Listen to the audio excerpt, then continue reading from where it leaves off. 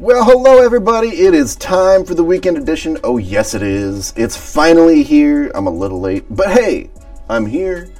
That's what matters. Are you here? Who knows? But welcome anyway. We've got some good stuff that this week we're going to be talking about.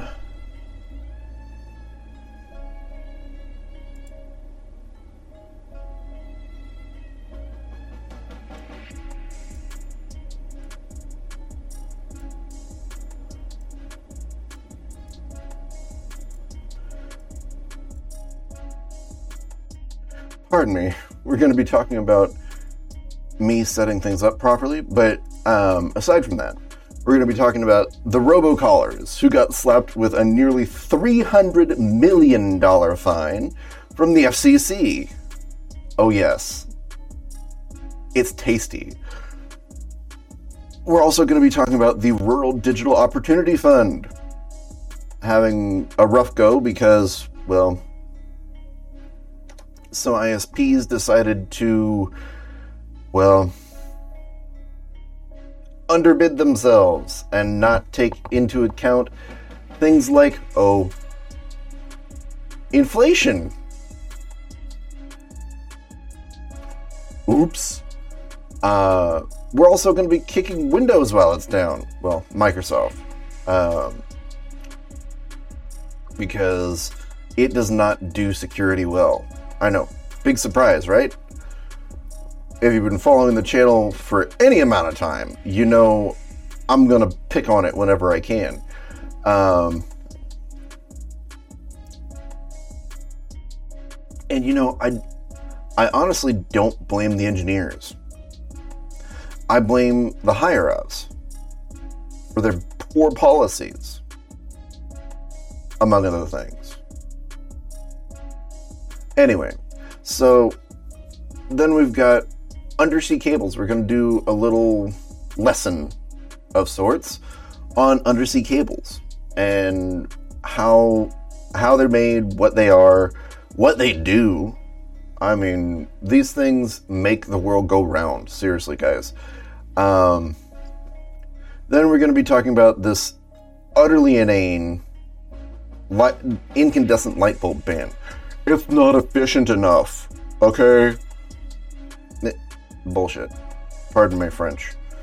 And I apologize to any French person who might be, watching or listening, but you understand what I'm saying. Anyway, then there's the CCDH and Elon Musk. Well, the CCDH put out some rather scathing reports about hate speech being actually on the rise on Twitter/X, okay?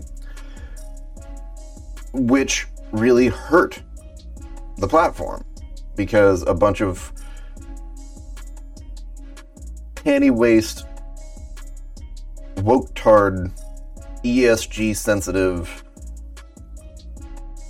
advertisers decided to pause spending on ads due to these. Anyway, so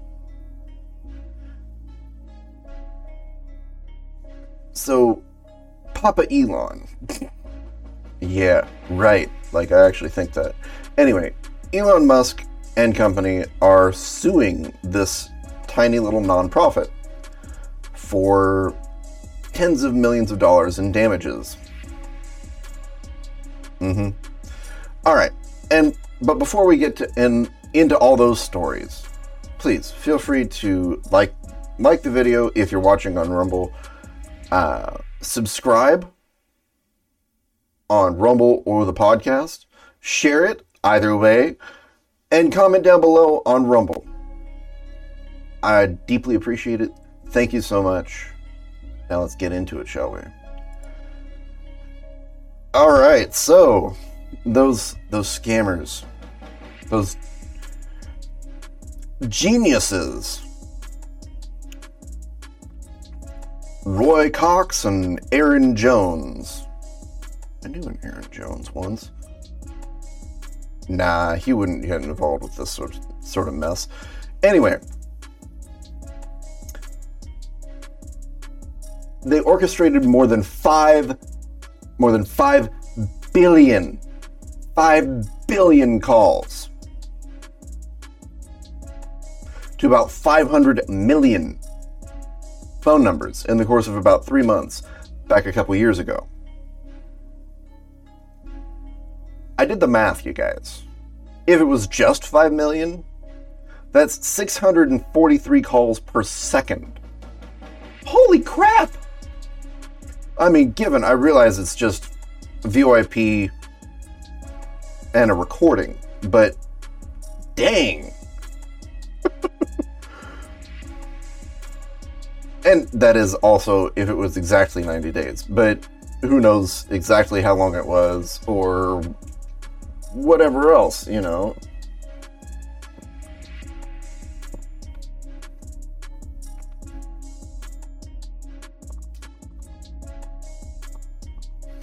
Pardon me as I adjust myself on the camera here. Anyway. Yeah, that is some serious call volume, you guys. Okay. If you didn't know, I used to be a realtor. It was not a good fit for me. And I think you can imagine why. But I used to be a realtor. And one of the things that realtors do is cold call. That is a soul-sucking enterprise if there ever was one, guys. Seriously. No. I couldn't do it for more than a month. And that's the backbone of building your business in real estate. Is cold calling. So as you can imagine, I didn't do very well. But I digress. So, yeah. And this is not the first time this tandem has been caught doing robocalling and scamming through robocalling. So, the SEC came down like a ton of bricks. Like, seriously. Let me read off what the fine that was assessed.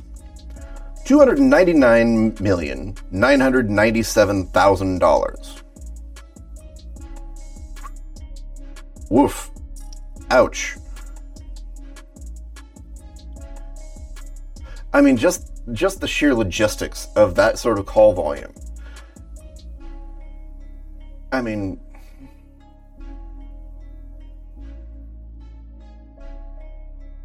that's a lot of rack space for all those VoIP servers and a lot of connection bandwidth. They make over 600 calls a second.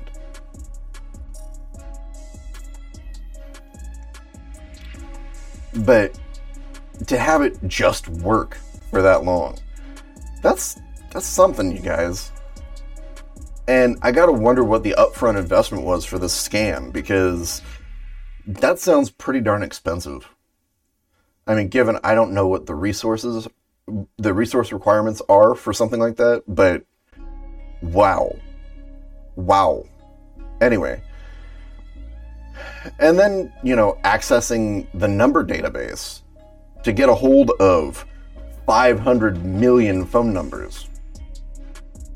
Last I checked, we have about 330 million people in the US. Yeah? So, how's that work? Oh yeah, because people have multiple phones sometimes, and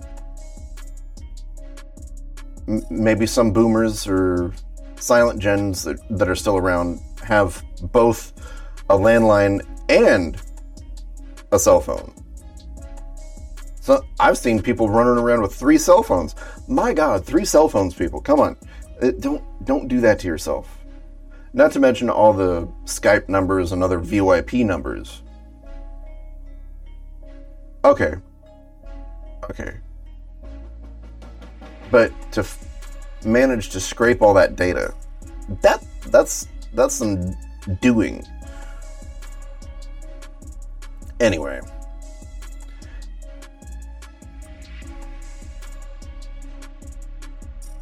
they also they also baked in masking their caller ID so that people would actually pick up, because it would sound like it was coming perhaps from their auto loan people or their dealership or their, fill in the blank, because this was about auto warranties. And I know that my wife and I got a bunch of those calls. We never took them seriously because it smelled bad from the get-go, right? But gee, I wonder if for that harassment, my wife and I could possibly get some recompense from this fine when they pay it. Will they pay it? Who knows? But nearly $300 million of fines. That is something. That is really something. But moving right along, we've got the Rural Digital Opportunity Fund. On the rocks, because ISPs got greedy. And in order to get these contracts to put in these fiber lines or whatever, these ISPs actually underbid themselves. Look, I used to work with my uncle's construction company back when I was in high school. And I remember hearing him and some of his guys talking about bidding jobs. I do. And that made, the way that they would bid jobs was, they were painstaking. Okay? Because they knew that they couldn't be exorbitant, but they also knew that they couldn't undercut their competition too far. Because if they did, they would have to do all sorts of shady things in order to actually make the bid and make some money, both for themselves and for their subcontractors. So, perhaps these ISPs are not wise to this construction game or something. Maybe I'm giving them too much credit there, but yeah. A lot of them underbid in order to win the bid. Because they saw dollar signs dancing in their heads. You guys can't do that. It doesn't work. Anyway, so what is the RDOF, the Rural Digital Opportunity Fund? Well, it is an effort on the part of the FCC to provide at least 100 megabit a second connections to rural Americans, farmers, ranchers, and the like, who are way out in the sticks, okay? Where normally ISPs wouldn't go because there aren't enough customers to support the investment of building a fiber line out to the middle of the sticks, and then all the connection endpoints to the farmhouses, to the offices for the farmers.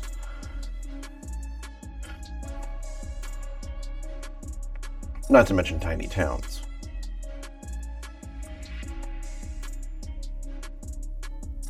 Which is great if it ever gets completed. However, brand inflation hit everybody alike.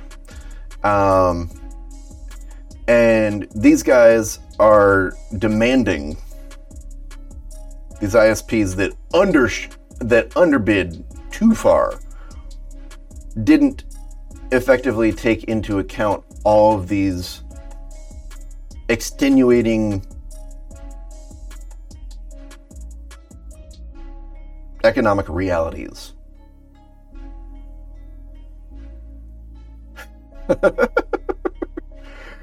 I just have to laugh because, come on, you guys. You should know better. And any construction company you were working with should have told you, no, for a project like this, you need to take inflation into account, you guys. Because they know from their own experience, hopefully. Hopefully they didn't just hire Jim Bob or something. But, yeah, anyway.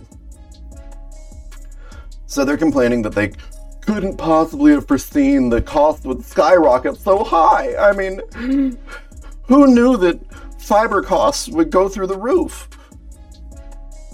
And who knew that inflation would hit so hard? And So FCC, can we work with? Can you work with us, please? Can you let us revise our bids or not penalize us for backing out?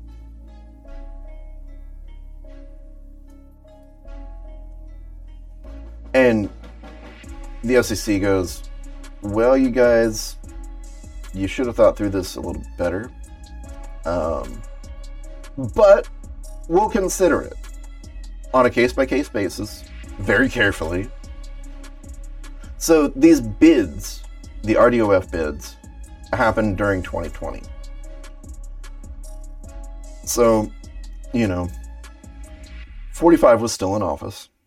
Things, well, in the midst of the lockdowns, even in spite of the lockdowns, right? Things still looked decent-ish economically. We'd had our issues that were self-inflicted thanks to the ministrations of Anthony Fauci and Dr. Birx. But these guys didn't play the cards right. They grossly underbid, and it's hurting them badly.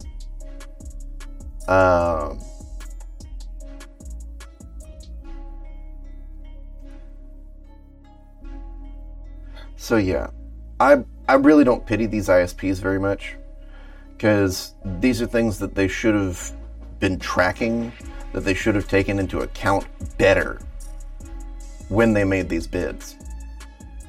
I'm sorry, but not sorry. It's pitiful, if you ask me. Just from a pure business standpoint, these guys really dropped the ball. Now, given they're probably not regularly doing construction work and not regularly having to bid construction jobs. But any general contracting firm that they hired should have given them a better idea of what inflation might do, what demand might do. Because as all these ISPs are trying to buy fiber, right, they're going to drive up the cost. Because everybody's trying to buy it all at once, right? Because when they probably initiated the purchase, the price was lower. Yeah. You guys got to do your estimations better. You can't just be bidding, seeing dollar signs dancing in your eyes. No. You got to be more sober with how you do things. It's hard. Don't get me wrong, it's hard. But if you're going to play in the big boys sandbox and bid for what are essentially government jobs, you got to have a better idea what you're doing before you do it. Anyway, Now we get to kick Microsoft. Woohoo! All right, so Tenable, which is a cybersecurity firm, their CEO put out an absolutely scathing, I mean brutal,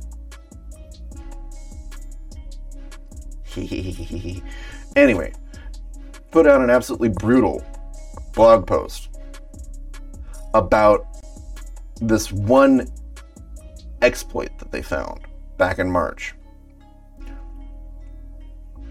And this was released just a few days after, if you listened to last week's, Senator Wyden sent out a letter to the FCC and the DOJ, if I recall correctly.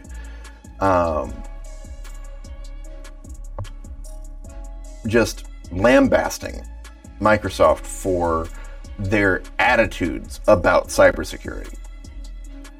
Because their license agreements basically state, hey, if you guys find a problem, let us know. We'll take care of it.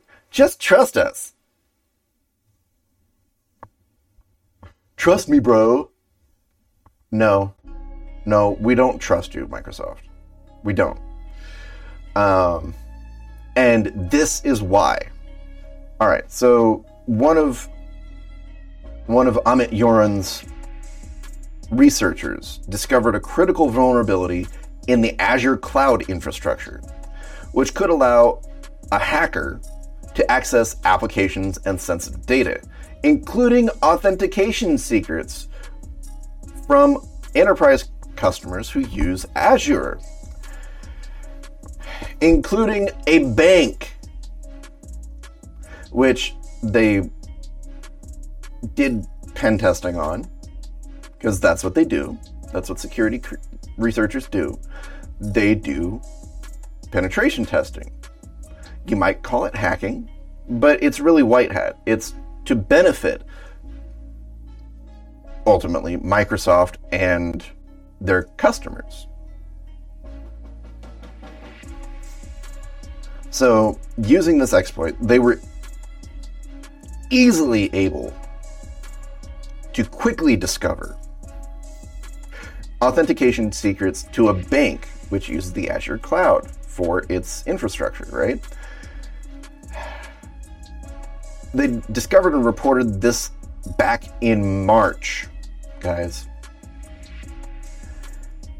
Now, more than 90 days later, according to Mr. Yoran, it's yet to be fully patched. There have been partial patches. Oh, of course there have been partial patches. But, yeah, not complete. And now we're looking at more than 4 months after it was discovered. And any client whose applications were launched before the partial patch are still vulnerable, according to Mr. Yoran, including the bank which was used as a test case. Uh-oh. Now, Microsoft, of course, is trying to cover their asses. Again, pardon. Guess I'll have to tick that box for bad language. Anyway, but, you know, I often feel like cussing when I talk about Microsoft. Yeah. They claim that they've fully taken care of the problem for everybody. Of course they claim that. Of course they claim that. But the patching process was incredibly and unusually slow, even for Microsoft. Allegedly because they wanted to develop a quality patch. I'm sorry, if this was in a FOSS environment, the community would have taken care of something like this with a minimum of fuss. They would have figured it out in, 2 weeks or 30 days maybe. And it would have rolled out, and it wouldn't have destroyed somebody's server. Not that I'm saying that that's happened with Microsoft. Because that was one of the reasons that they wanted to make sure that it was slow, okay? They wanted to make sure that it wasn't going to interfere with anybody's operations when they rolled this patch out. Which I suppose is admirable, but come on now. if you guys can't see through Microsoft's excuses at this point, you need to open your eyes a little bit wider. Just reality. Reality sucks sometimes. Their excuses are as poor as their ethics when it comes to dealing with cybersecurity here, guys.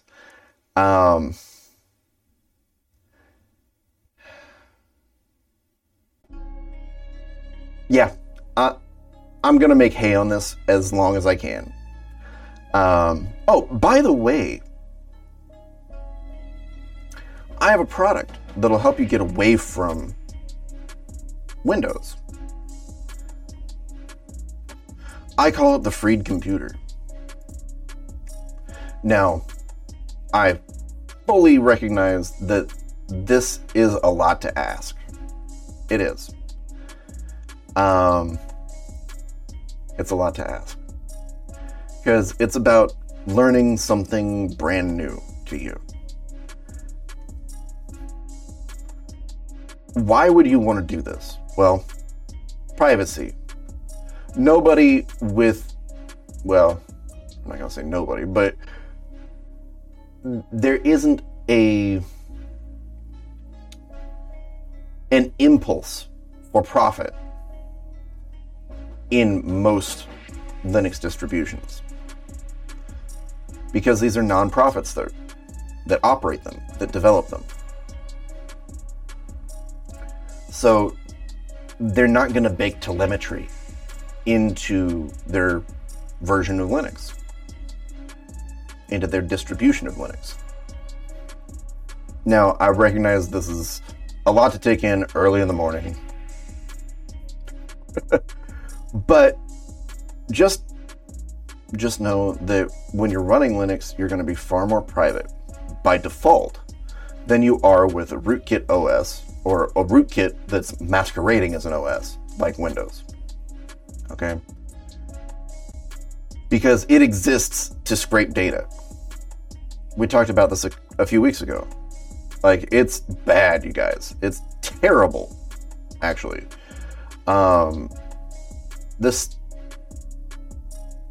I don't understand how Microsoft thinks they can get away with this.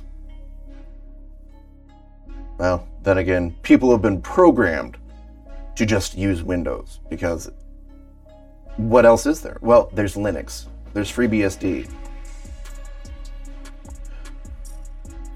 But we're talking about Linux here. And security! Because it's free and open source software, there's the potential for a whole lot more eyeballs on any given problem. And there are active bug tracking programs within the Linux kernel, within these various key pieces of software. So that when there's an exploit found, when there's a vulnerability found, it gets patched quickly. Like, seriously. I get security updates in an Arch-based distro sometimes multiple times a week because they're just rolling stuff out.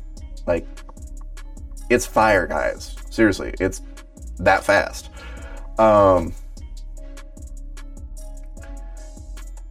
So you don't wind up with a 3 to 4 month lag on a key security patch when you're running Linux.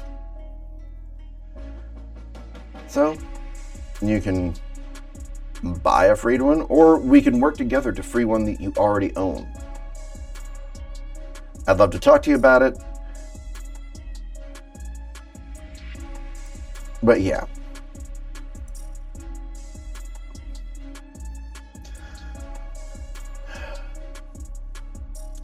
I have to be straight though. With Linux, it's not always a cut and dried 100% compatibility thing. There are certain pieces of what I would consider legacy software, which are entirely proprietary and dependent on Windows in order to run. Things like Photoshop, well, the Adobe Creative Suite, And Microsoft Word itself, MS Office. Though, if you're going to switch, stop using Office. There's OnlyOffice, there's LibreOffice, and a bunch of other alternatives, which work nearly as well and are compatible with varying degrees. Anyway, I'm getting in the weeds here, but the point is you can do almost anything that you can do in Windows in Linux, with some caveats. But anyway, yeah. The irony is that most of the internet actually runs on Linux already. The server that this podcast, that this stream is sitting on and being pumped to you is probably running Linux, because Windows Server sucks. So yeah, if mega corporations, if hosting companies, if video platforms and podcast platforms have enough confidence in running Linux-based servers, then why shouldn't you take a look at it for your needs? Tell me down in the comments why you wouldn't. Yeah, there's a lot to learn. I'm not going to say there isn't. But it's worth it for the greater security, the greater privacy. And by the way, without all that telemetry, your system will actually run better. Yeah, there's that. Anyway, we've got the secret life of fiber optic cables. Woohoo! All right, so about undersea cables. These are amazing little pieces of tech, and the idea is actually old. It's like 150 years old now, because the first transatlantic cable was put in place between London and New York in the 1880s, not long after Alexander Graham Bell introduced the telephone.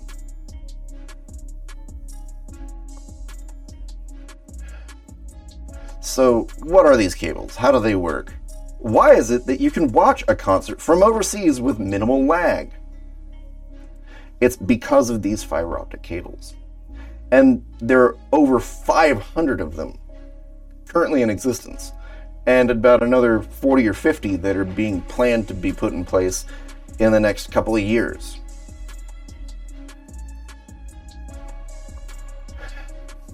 So each of them handles a different batch of throughput.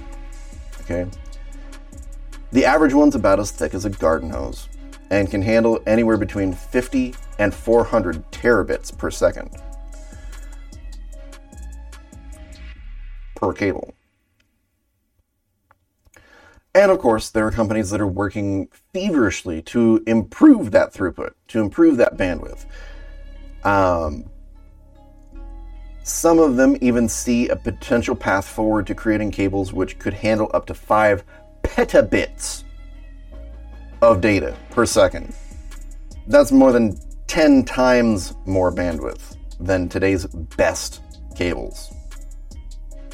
Okay, so if we're talking about 400 terabits, that's like 400,000 1 gigabit per second subscribers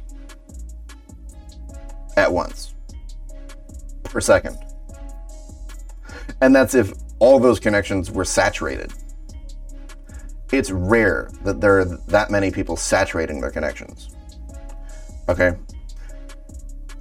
But when you're talking about the companies who use these the most, and they're what they call hyperscalers. These are the tech giants. The Microsofts, the Googles, the Metas, the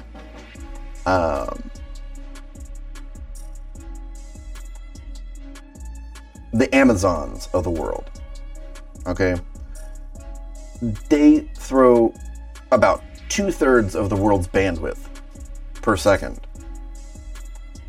The world's bandwidth.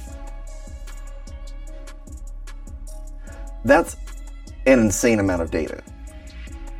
So, if we average it out between 50 and 400 terabits, you're looking at something like, what, 250 maybe or so on average. So 250 terabits times 500 cables or so, you're looking at what?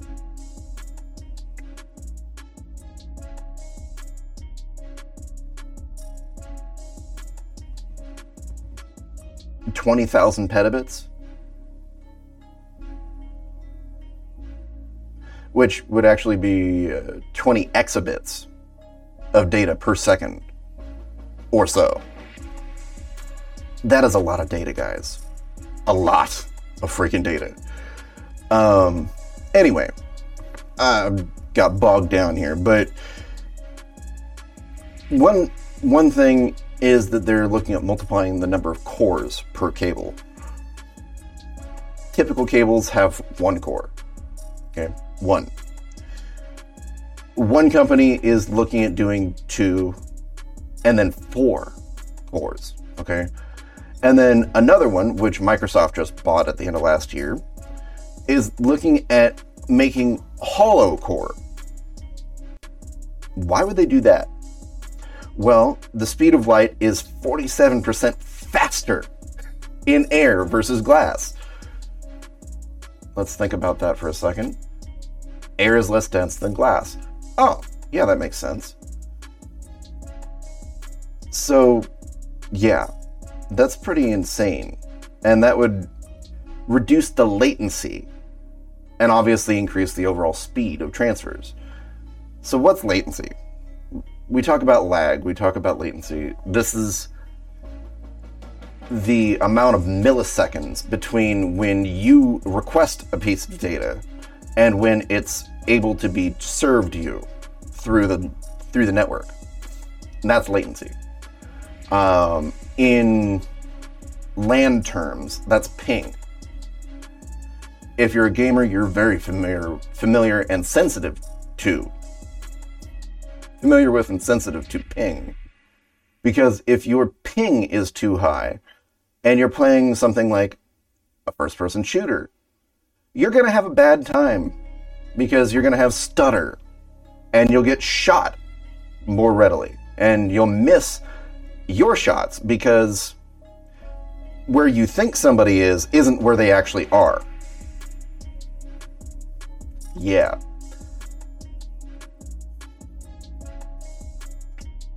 So that's lag. And in the context of a video call, that's what causes de-resolution. That's what causes... And if you do overseas video calls, you're very familiar with this. It can be painful. On one of my other podcasts that I do, we periodically talk to one of our friends who's in Australia. And we can't do video during those calls, during those streams, because the lag is just awful. I mean, bad. And, that could be anywhere in the mix, but the fact that he's 10,000 miles away from me, and probably a little bit more than that from my co-host for that podcast, that's going to cause lag in and of itself. Because light isn't instantaneous. And most people don't have a fiber connection directly to their home anyway. I certainly don't. I wish I did. But whenever you go from fiber to copper, which is what most LAN cables are, which is what most home connections are based on, is fiber. Or, not fiber, copper. There's going to be extra latency injected into the situation. because electronic transfer of data cannot possibly be as fast as optical transfer of data. It's just the reality. Anyway, so this article talks about how these undersea cables are very vulnerable to breakages, whether due to natural reasons, or due to attacks, or something like an anchor or a fishing net just breaking it. Because these things are, they're tender, they're sensitive. I wish it wasn't so sensitive, but then the cables themselves would be far more expensive, wouldn't they? But these things not only bring better internet speeds, like far better internet speeds, which affects our ability to transfer funds. Big business, right? Not to mention government, but big business. And lower prices to areas that get them installed fresh, right? But they also bring a 3 to 4% boost in employment in areas where they are introduced, and a 5 to 7% boost to local economic activity. That's pretty huge, especially if you're talking about, they mention a small town in Alaska called Sitka. 8,000 people. It was a sleepy town before they got their fiber optic cable. But now they have it, and things got better for them. It's just how it works. Anyway, I mentioned breakages. Sometimes it's an anchor dragging in the midst of a storm. Sometimes it's an earthquake. Sometimes it's a volcano. Sometimes it's just a really big storm and manages to snap a cable or two. And there are an average of 10 cables at any given time which have been broken. 10 out of 500, that's not a bad ratio. You're talking about 2% of the cables.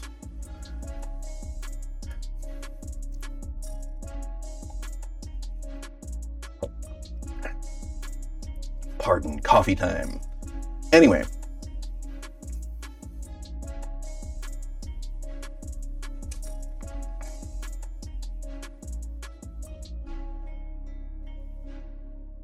Then, of course, there's natural disasters, major storms, earthquakes, volcanic eruptions. And these cables are very fragile, guys. Remember, they're only, that big on average. And it's got a core or two of fiber optic cable, of the actual optical fiber in it, some insulation, and copper wire to carry the current to the repeaters. We'll talk about the repeaters later. So why not go all satellite instead? Well, because Starlink is awesome, right? There's more latency, because think about how far the data has to go. Think about how far the data has to go in order for your movie, in order for your video call, in order for your multiplayer game session to get from you to the server to the other person and then back. And wireless can be interfered with more easily than, say, wired connections, which is why if you ever do streaming, I strongly suggest that you invest in a LAN cable. Don't do it on Wi-Fi. You'll have a bad time. Anyway, I digress. So, the reality is that Starlink and other satellite-based communications only handle about 1%. That's 1% of the world's traffic right now. So, with that stated,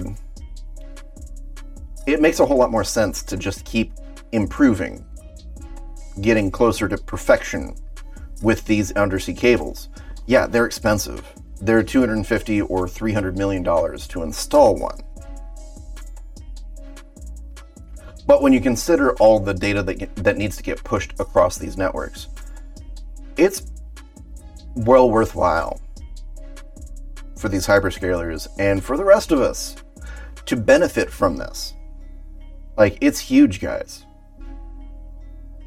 Which is why they're regularly spending billions of dollars a year, these hyperscalers, in laying cable, in innovating new types of cable to make more bandwidth available so that things can happen faster with less latency.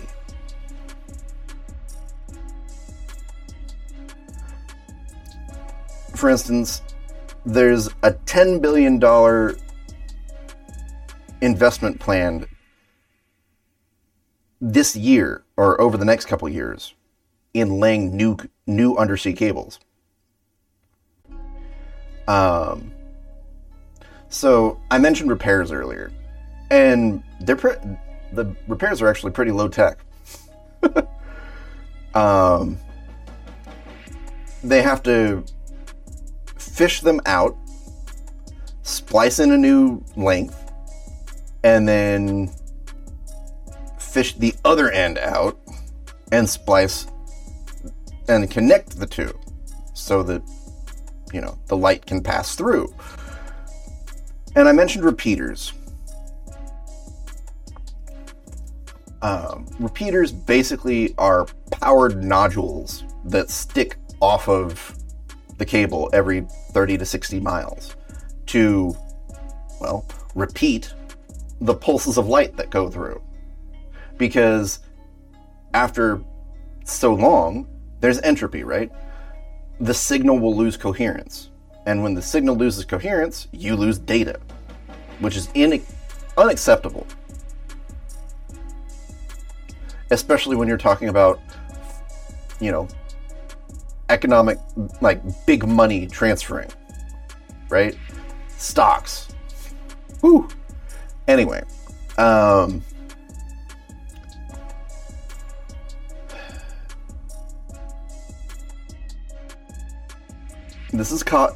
repairs are costly, but well worth it, because if the system goes down, and by the way, big scary monster Putin threatened relatively recently that these undersea cables were free game for being attacked. That's kind of scary. So how do they lay this stuff? Well, there are these specialized ships which handle multiple megapools of this fiber optic cable. And for the average ones, the garden hose size ones, they can hold up to 600 miles of cable per one of these mega spools. Okay?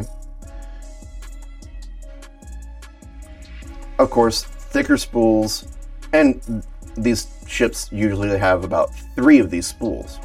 If I didn't mention that.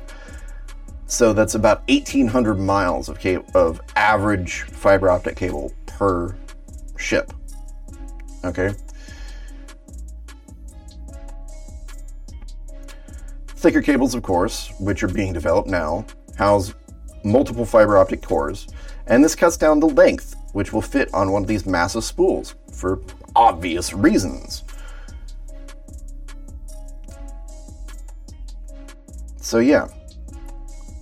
So what makes all this so expensive, other than the fact that you're talking about several hundred miles of fine, optically perfect glass tubes at the core of these cables? Well, I mentioned the repeaters, and along with these repeaters, there has to be an equally long length of copper to run the power to each of these repeaters every 30 to 60 miles, so that the signal doesn't get lost. I mentioned entropy.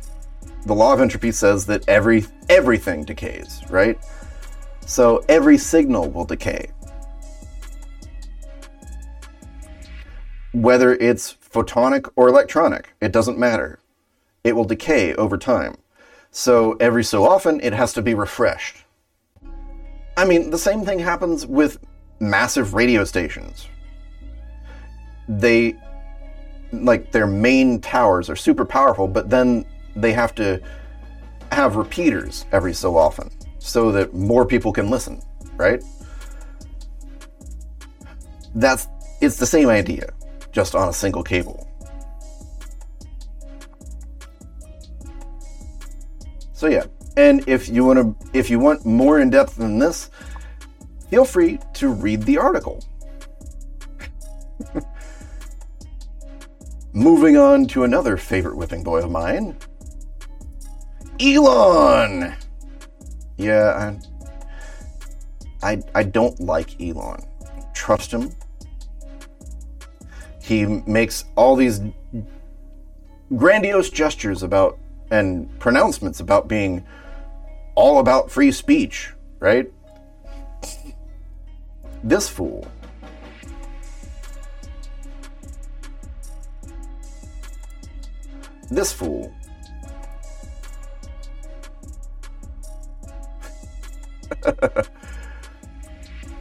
pardon me.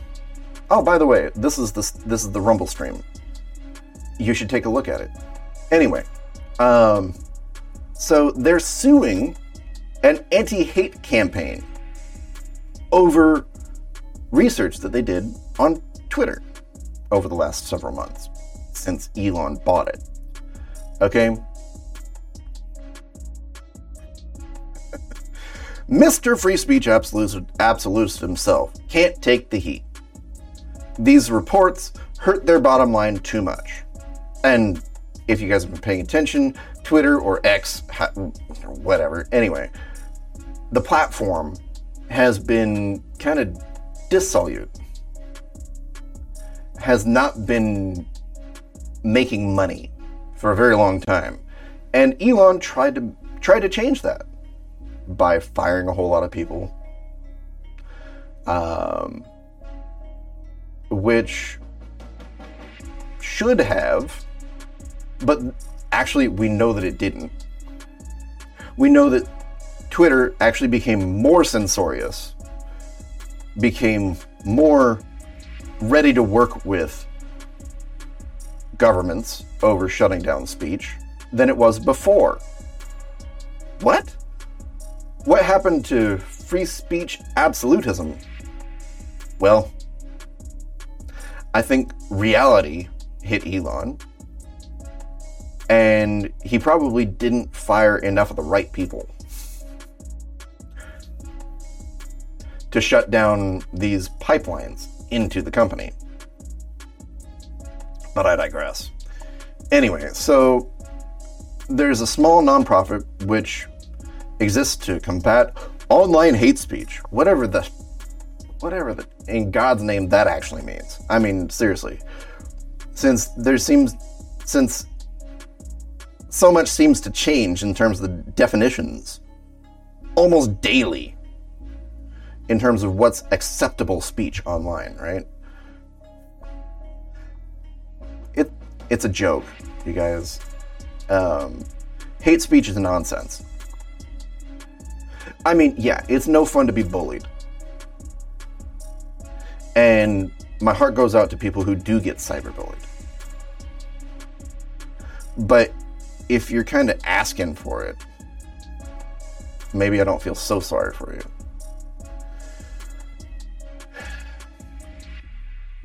Anyway, Musk and Company is suing the Center for Countering Digital Hate, or the CCDH, for unlawful acts to improperly access its data. Okay? So what unlawful acts do they allege? Well, more or less, the end result was that they committed libel, is what they're claiming. They defamed the company through multiple reports which they published, which state that X, or formerly known as Twitter. Why do I feel like I'm talking about Prince?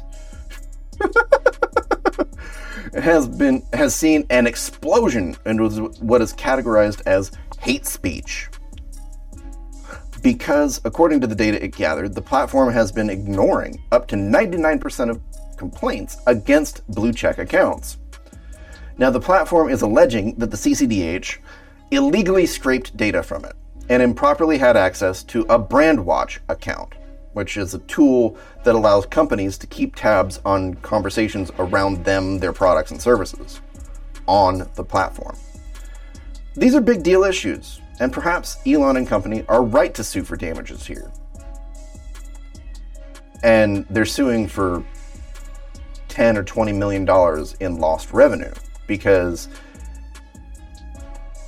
sensitive big companies paused ad spend on the platform due to these reports. On the other hand, if you couldn't tell, it's kind of a really bad look for him. Mr. Free Speech Absolutist is suing somebody who's challenging him, who hurt the bottom line for his business. How does that make sense? Maybe take it in stride and fix whatever needs to be fixed. Unless you're actually trying to be all about free speech, in which case there's a lot of censorship that needs to get shut down, and those pipelines into Twitter, X, whatever you want to call it, need to be shut down from government sources. Somehow I don't think that's ever going to happen. I really doubt it. Anyway.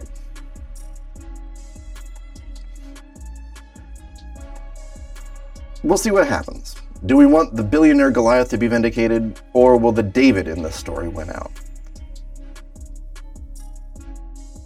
Is hate speech a valid concern? Personally, if you couldn't tell, I don't think it is. I think everybody needs to get off the outrage cycle and learn how to grow a pair, perhaps, or at least some thicker skin, so that you're not so easily offended by words, so that you're not so hurt by mean tweets.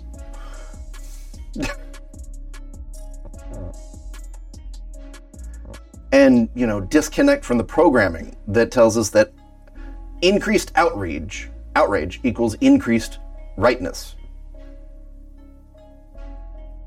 What do you guys think? Let me know in the comments. Yeah, it's kind of dumb, frankly.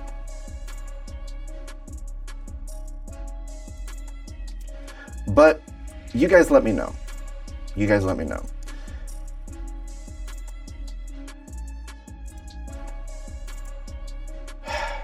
This is dumb.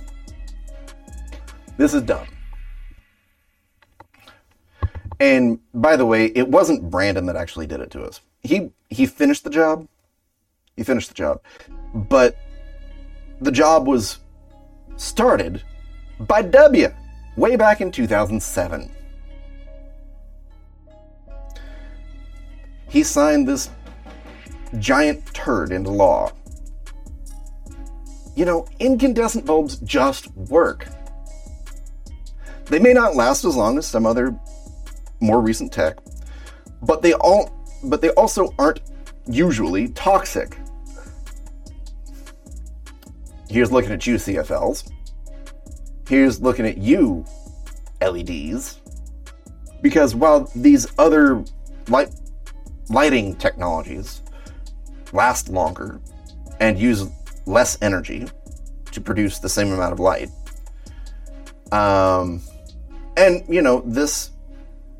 this ban is more concerned about energy usage. And, you know, I have this funny feeling, as my wife would say, a feeling, that the whole impetus for this bill back in 2007 was special interests,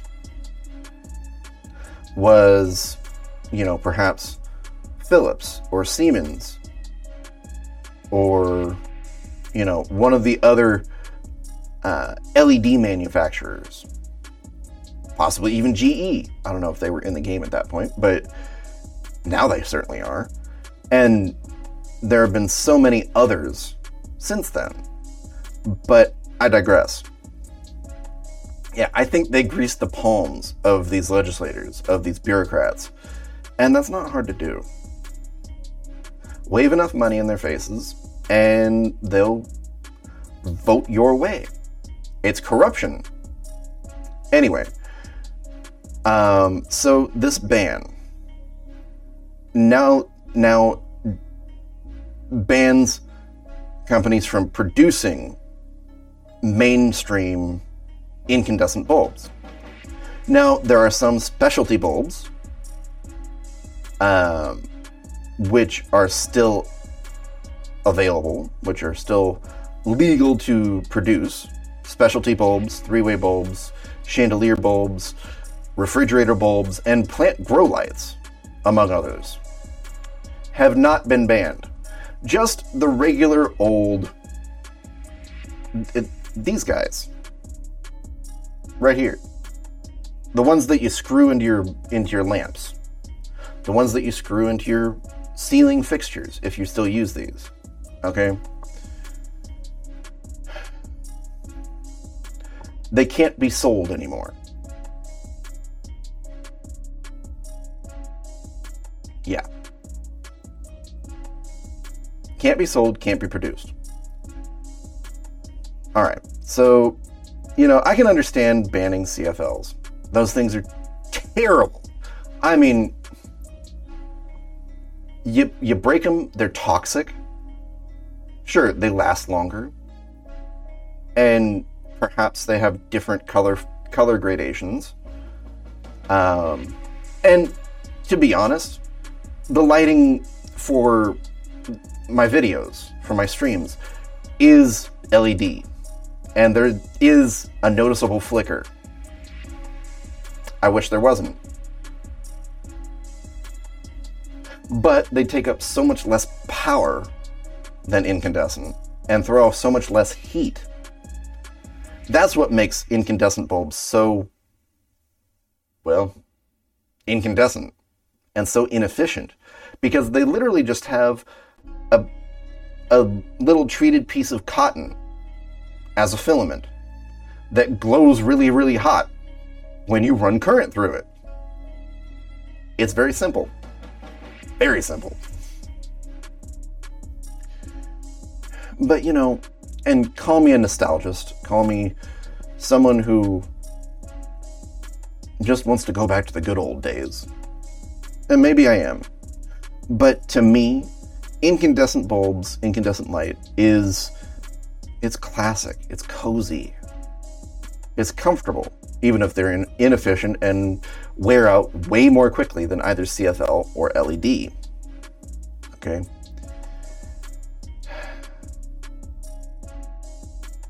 But,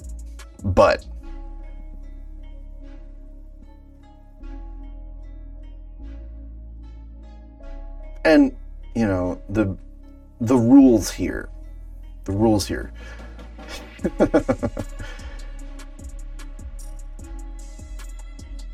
let's scroll through just a little bit.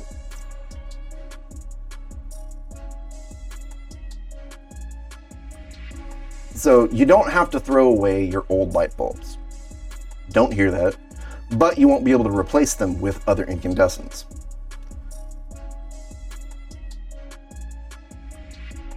You can use CFLs for now. So the regulations for efficiency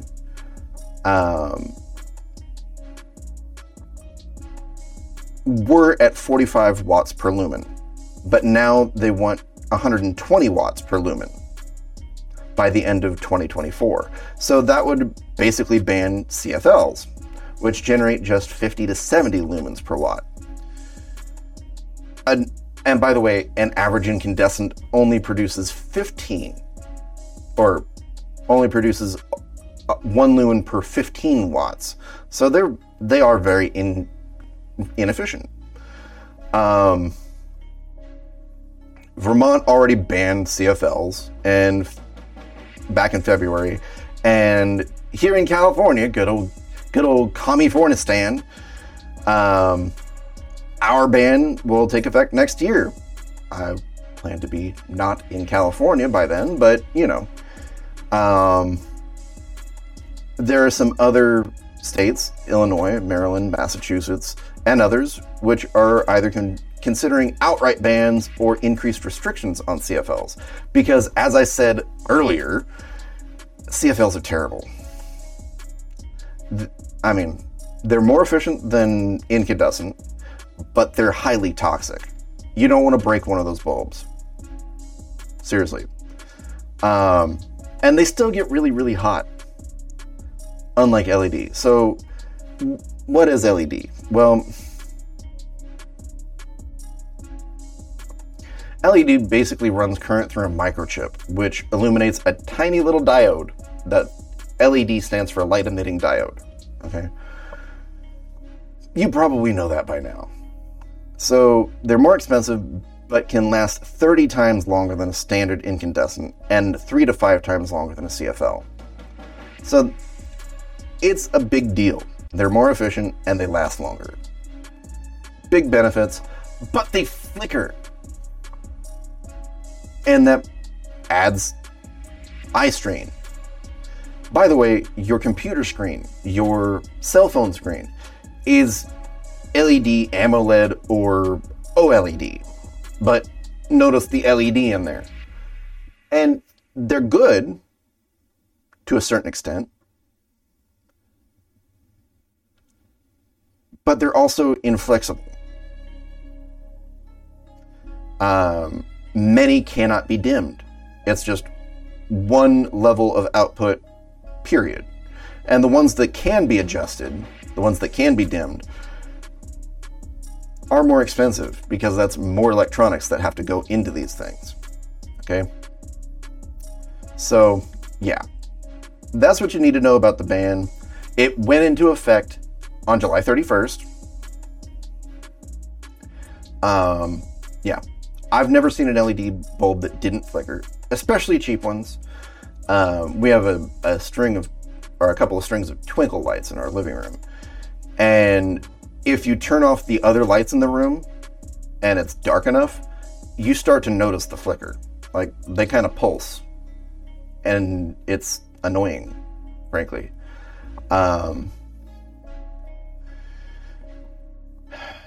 So yeah, the reality is that this ban was probably unnecessary because, as this article said, incandescent bulb cells were only 20% of all bulbs sold in the first quarter this year. That doesn't sound very necessary. It sounds like most people have already made the switch, for better or for worse. Guess, many of us were brainwashed by the eco-cult into valuing the environment more than their own health and pocketbooks. Because remember, these LED bulbs, especially good ones, are more expensive than their traditional counterparts. And in terms of health, I don't want to scare you, because there haven't been a whole lot of studies done on the effects of LED light. I mean, we're kind of bathed in it these days, especially if you live in a new apartment or a new home. They default to installing LED. The new builders. Yeah. So we'll see. We'll see as time goes on. Moving right along, though, we've got an interesting story. The LK99 superconductor. Is it a superconductor? We don't know. There's a team in Korea that allegedly discovered this, released a couple of papers to ArXiv, which is kind of where scientists put their initial drafts for their papers to be peer-reviewed, to be edited and revised before being submitted to the public through something like, I don't know, Science or Popular Mechanics. No, Popular Mechanics isn't about peer-reviewed. Anyway, so a room temperature superconductor. That's a really big deal. This is something that we've been chasing for like 50 years, guys. Why? Well, in order to create a superconductor now, the materials that we have now have to be super cooled, like down to near absolute zero, in order to actually achieve superconduction. What is superconduction? Well, it basically gets rid of whatever normal resistance exists in that material.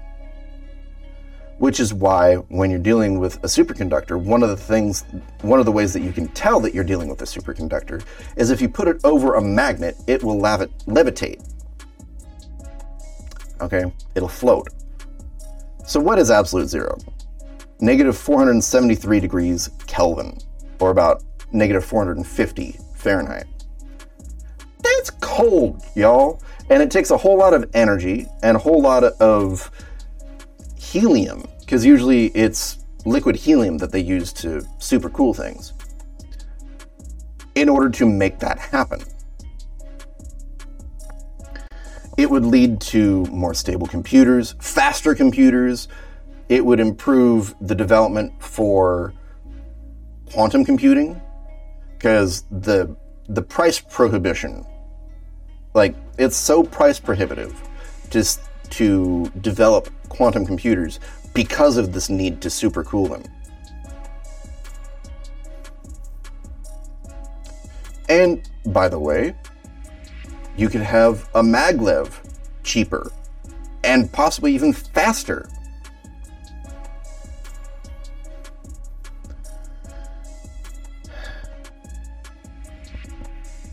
So, yeah. This substance is called LK99, and Twitter or X, whatever, has been blowing up with people commenting on it. Now, I don't pretend to be a materials scientist or a physicist or anything like that, but I wanted to talk about it anyway. The problem is that no one's been able to replicate their findings yet. That's a crucial part of science, and I'm talking about little s science, guys, not big S science. And the difference there is one of philosophy and one of application. Little s is the scientific method. You come up with a hypothesis, you test the hypothesis, and then you write about it. That's the scientific method. Then if it doesn't work, you go back to the drawing board and you try again. That's little s science. It's very humble. Okay? Very humble. However, big S science is what we saw with Anthony Fauci. When they talk about following the science. No, that's not science, guys. Because science is not about groupthink. Science is about using your individual brain to figure something out through experimentation. Okay? That's real science. Big S science is whatever's convenient for the powers that be. whatever's convenient for the powers that be. And that leads to problems for the rest of us, doesn't it? Because then you hear, well, you can't be a climate denier because you got to follow the science. The reason that there's so much weight behind climate science is because there's so much money behind it. And by the way, if as a scientist, if as a scientist you speak against it, well, you're committing sacrilege.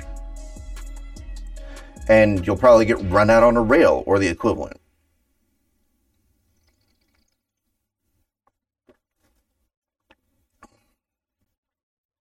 So keep that in mind, guys. When people talk about science, are they talking about little s science, the method that led to the Enlightenment? Or are we talking about what's convenient for the government? What's convenient for the big money interests? And who knows? Who knows, you guys? Anyway, so all that to say that using little s science is important. And checking people's work. Peer reviewing articles like this, papers like this, is crucial. Do you think it's important, though, that LK99 was allegedly discovered? You think it's lame? Is it epic? Or are you going, huh? What's he talking about? Let me know in the comments. So yeah, it could be a breakthrough, and maybe it'll lead to a breakthrough. Maybe it'll lead to a genuine particle room temperature superconductor, which would effectively change the world. Yeah, it's that big of a deal. I don't want to hype this one, but I did feel like it was important to talk about. All right, so thanks for tuning in, guys. Thanks for watching. Never forget, don't ever forget, let's go, Brandon. Please, if you're on Rumble, toss me a like, subscribe, share the video, comment down below. The music is Warzone by Anno Domini Beats, as always. My name's Matthew Patton. This is for FOSS News from Tech Freedom. This has been the Weekend Edition. If you have a comment that you don't want to leave publicly, email me, media@techfreedom.pro. Thanks so much, and I will see you guys next week.